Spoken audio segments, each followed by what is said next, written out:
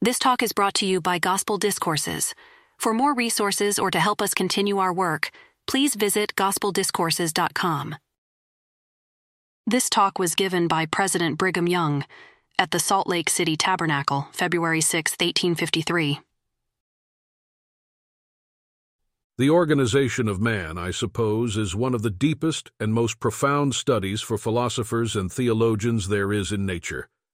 The organization of man, embracing all the attributes and powers of his physical and mental constitution, is considered a mystery by the wisest and most expert philosophers that have lived, and is a subject that daily occupies the thoughts and researches of the more intelligent portion of the children of men.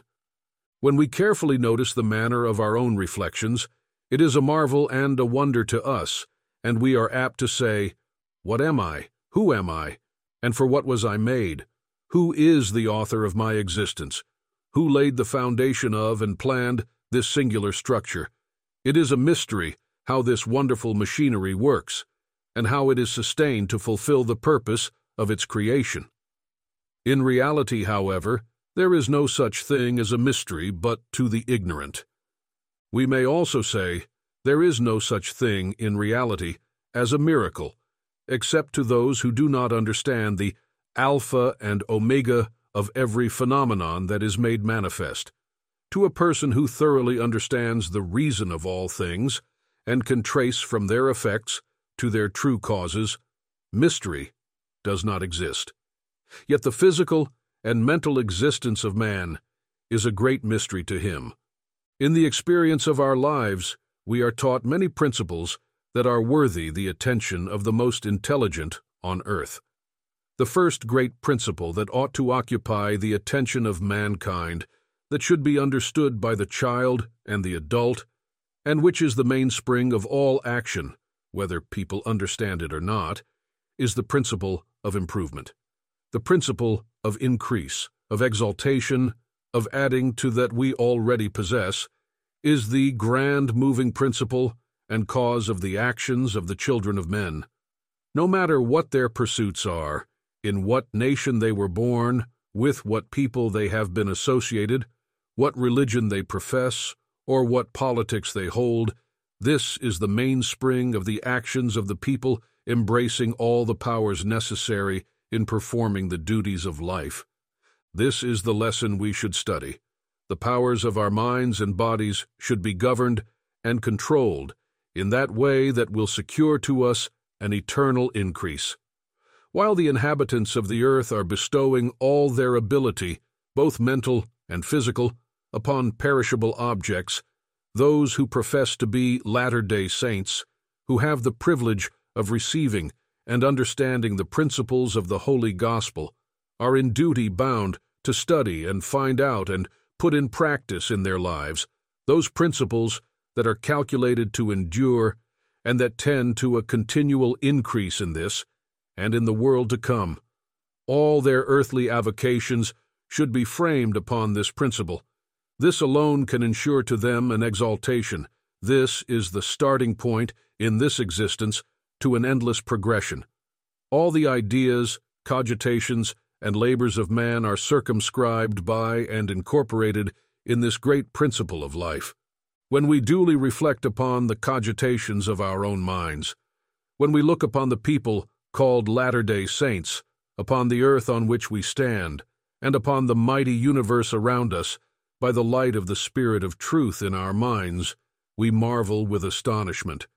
When the light that lighteth every man that cometh into the world illuminates the understanding, and exposes to view the true order of the works of the Framer of the universe, so that they can contemplate the great first cause of all things, and then look upon the groveling pursuits of mortals, and their anxiety to obtain that which will perish at the expense of the more enduring substance, every person must be struck with astonishment beyond measure. The human family are like so many children that have just learned how to walk, in the eyes of a person whose mind has been opened by the light of the Holy Ghost. The sage, gray-headed grandfathers, and those of fewer years, but not of less experience and wisdom, have viewed the eagerness of children to possess mere trifles, and often something that would be their sure destruction if they obtained it. So it is with the inhabitants of the world. A company of little children at play is a perfect miniature picture of the life of man. Give me this and give me that, and I want to have the other thing. Still, you are not willing, I should possess it, and the parent knows that often its possession would be an injury. Or when one child sits down in a little chair, another one will cry because of it, without receiving the least injury. If you place a plate of apples or plums before a child of 3 or 4 years old, he will not be content with 1 or 2, or with as many as he can hold, but he will try to grasp the whole plate full with his little fingers, dropping one and taking up another, until he has scattered and wasted them, and at last be contented to sit down and eat one, that is, if the rest of the children have not any but himself, or else cry, when he has as many as he can hold, because he cannot hold them all. The little girl will cry for the needle she sees her mother working with, and when she has got it, handle it to her injury, and the little boy will cry for the razor he sees his father using. It is so with many of the brethren and sisters. They cry for the razor. These inconsistent desires of early childhood for trifling things are exhibited in the human family after they have arrived to maturer years. They may be reaching after things of weightier importance than the child, but when they are compared with eternal matters, they are just as trifling. And to the mind that is instructed, that has been touched with the light of eternal truth, they appear even more foolish than children, because we expect better things of them. As a general thing, the men of 80 years of age are as contracted in their minds as to a knowledge of the true principles of life and the end and purpose of their being, as little children only 2 and 3 years old are of the business that occupies the attention of the city council or the legislature of the state. The 1,001 inconsistencies of childhood have their parallel in the actions and doings of many of this people. Theatrical companies try to exhibit traits of human life, but a better stage cannot be than the world, nor better actors than men, to a man of understanding. It is pleasing and instructing to see certain characters personified upon the boards of a theater which is managed upon righteous principles. A prominent feature of the human world was most admirably portrayed by our performers the other evening, in the melodrama called The Serious Family. When the mother told the daughter to say to the friend of her husband, they had no spare rooms in the house, the daughter replied, "Shall I tell a lie?" "Yes," answered the old dame, "if it is to promote our holy cause. Do anything, no matter what, whether it is right or wrong, to gain the end we wish, is the language of unenlightened, unregenerate man. If the Lord Almighty should give the human family their desire in full, they would not keep the broad road to destruction, but they would go across lots, quick to hell. It is not my intention to detain the meeting long this afternoon, but before I bring my remarks to a close, I wish to impress upon your minds some few prominent items of our religion. I can say truly that I am happy and rejoice exceedingly, and am thankful beyond measure that the items I wish to notice are in a great degree adhered to by this people as a whole. That I may bring the matter before our minds at once, I will repeat part of the Mormon creed, that is, let every man mind his own business. If this is observed, every man will have business sufficient on hand, so as not to afford time to trouble himself with the business of other people. You can now comprehend the whole discourse by the nature of the text. While Brother Erastus Snow was speaking, he made use of weedy gardens as a comparison to apply to those who complained of other people's gardens, while their own were neglected. I will refer to the same idea. There are plenty of evils about our neighbors. This no person will pretend to deny. But there is no man or woman on the earth, saint or sinner, but what has plenty to do to watch the little evils that cling to human nature and weed their own gardens. We are made subject to vanity, and it is right. We are made subject to the powers of evil, which is necessary to prove all things. We are apt to neglect our own feelings, passions, and undertakings, or in other words, to neglect to weed our own gardens. And while we are weeding our neighbors, before we are aware, weeds will start up and kill the good seeds in our own. This is the reason why we should most strictly attend to our own business. I am happy to say that this people do increase in understanding, wisdom, patience, and faith. It appears to me much more easy for mankind to live without sin than with it. We have been taught that it is contrary to nature to live without sin. If a man should spit in my face, it would be natural for me to knock him down, or, in return, spit in his face. But suppose one should injure me in person or estate, and I should overlook it and show mercy to the individual. It would cause him to reflect upon his conduct and show him the true bearings of his unjust act, and make him ashamed of it much better than if I retaliated. If I were to pay him back in his own coin, I should render myself worthy of what I have received. If I bear an insult with meek patience, and do not return the injury, I have a decided advantage over my adversary. And if the person is susceptible of feeling such a rebuke, he will say, I have done wrong. My conscience condemns me, and my neighbor or my brother did not retaliate. It at once causes the evildoer to reflect, and he will say, Why did I do it? The devil tempted me. I will go and confess my sin to my neighbor, for he is not disposed to return the wrong, and he is a better person than I am. And from henceforth I will mind my own business, and keep a guard upon my passions. Is it not better in all such cases to be guided by that principle than by the principle of retaliation? To illustrate still further, suppose A insults B and B demands satisfaction, and they agree to fight. They meet and inflict upon each other blows and injuries, and whip each other right well. A, however, is the conqueror, and B retires vanquished, in shame and disgrace. He cannot any longer remain in the same neighborhood with his victorious enemy, and therefore concludes to sell out and leave the place. Now suppose B had borne the first insult or injury, and returned it only with good, instead of trying to do A an injury. A would have been completely conquered, and B would have escaped a sound whipping. Were we, one and all, to pursue the latter course, quarrels would soon cease in our community. As I said, if we keep our own gardens clear of weeds, our neighbors will take a pattern by us and produce from their gardens greater quantities of fruit another year.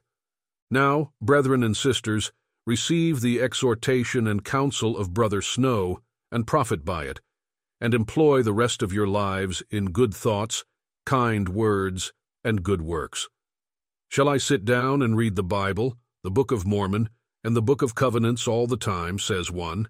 Yes, if you please, and when you have done, you may be nothing but a sectarian after all.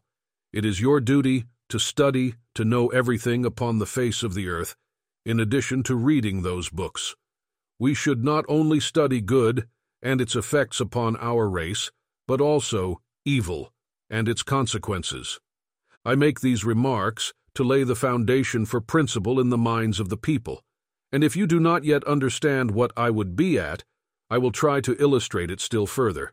For example, we will take a strict, religious, wholly down country, Eastern Yankee, who would whip a beer barrel for working on Sunday and never suffer a child to go into company of his age, never suffer him to have any associates or permit him to do anything or know anything, only what the deacon, priests, or missionaries bring to the house.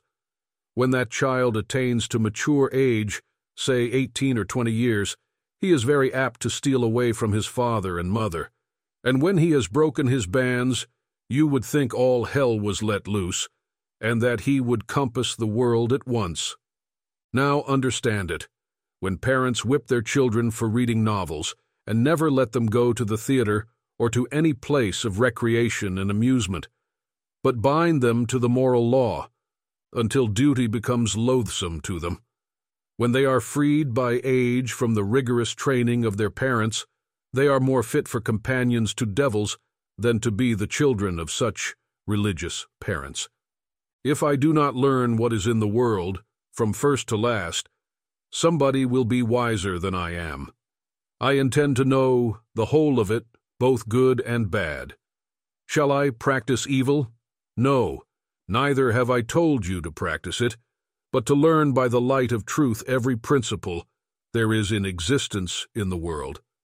Still further, when I was young, I was kept within very strict bounds, and was not allowed to walk more than half an hour on Sunday for exercise. The proper and necessary gambols of youth having been denied me, makes me want active exercise and amusement now. I had not a chance to dance when I was young and never heard the enchanting tones of the violin, until I was 11 years of age, and then I thought I was on the highway to hell, if I suffered myself to linger and listen to it. I shall not subject my little children to such a course of unnatural training, but they shall go to the dance, study music, read novels, and do anything else that will tend to expand their frames, add fire to their spirits, improve their minds, and make them feel free and untrammeled in body and mind. Let everything come in its season, place everything in the place designed for it, and do everything in its right time. And inasmuch as the Lord Almighty has designed us to know all that is in the earth, both the good and the evil, and to learn not only what is in heaven, but what is in hell, you need not expect ever to get through learning, though I mean to learn all that is in heaven, earth, and hell. Do I need to commit iniquity to do it? No. If I were to go into the bowels of hell to find out what is there, that does not make it necessary that I should commit one evil or blaspheme in any way the name of my Maker. Do you not suppose the Lord is there and knows all about it? I am satisfied of it. If he is not there, when the wicked inhabitants of the earth begin to inquire where they shall flee to escape from his presence, they will find a hiding place in hell. If the wicked wish to escape from his presence, they must go where he is not, where he does not live, where his influence does not preside. To find such a place is impossible, except they go beyond the bounds of time and space. I have learned enough to be happy when I am in the enjoyment of the blessings of the Lord. That is a great lesson for a man to learn. There are two things that make this people unhappy, if ever they are unhappy. These are themselves and the spirits that are around them. This, however, will more particularly apply to individuals. As a people, as a community, there is not its parallel to be found on the earth for contentment and happiness. Will you make yourselves happy? You are greatly blessed of the Lord all the day long and should be happy, but we are apt to close our eyes against this fact and fancy ourselves miserable when we are actually blessed. To make ourselves happy is incorporated in the great design of man's existence. I have learned not to fret myself about that which I cannot help. If I can do good, I will do it. And if I cannot reach a thing, I will content myself to be without it. This makes me happy all the day long. I wish you to learn the same profitable lesson. Who hinders you from being happy? From praying and serving the Lord as much as you please? Who hinders you from doing all the good in your power to do? Who is there here to mar in any way the peace of any saint that lives in these peaceful valleys? No one. It is for us to keep our own gardens clean, and see we do not harbor evil in our own hearts. Were we to look into our own hearts and seek diligently to do all the good in our power, and never commit another evil while we live, what is there to prevent us from being happy? I know there never lived a happier people. Upon the earth, I might venture to say, because of the dispensation in which we live, it brings joy, comfort, and satisfaction to those who will receive it that could not be realized by any people who have lived before us. Do we expect to see our children grow up in darkness and rebellion against the principles of the gospel of Christ? Have you this thought to worry your minds? No. The ancients had, and their souls were sometimes weighed down with sorrow on this account. They saw their children would leave the true church, transgress the laws, change the ordinances, and break the everlasting covenant. This we have not to fear. God has seen fit in our day to bring forth the priesthood again, even at the 11th hour, at the end of summer, at the harvest time, at the gathering up of his sheep. At this time, or never, he has put forth his hand to send the gospel to all nations, and gather the people together, and give to the chosen of the Lord the inheritance of the earth. Now what hinders our being a happy people? I do not see anything to hinder it. I have a few words to say concerning our spiritual labors. I cannot, however, define any difference between temporal and spiritual labors. I call it spiritual to accommodate my language to the ideas of the people. Anything that pertains to the building up of the Lord's kingdom on earth, whether it be in preaching the gospel or building temples to his name, we have been taught to consider a spiritual work, though it evidently requires the strength of the natural body to perform it. If the weather had been fine the past week, we should have been ready to have commenced excavating the earth for the foundation of the temple.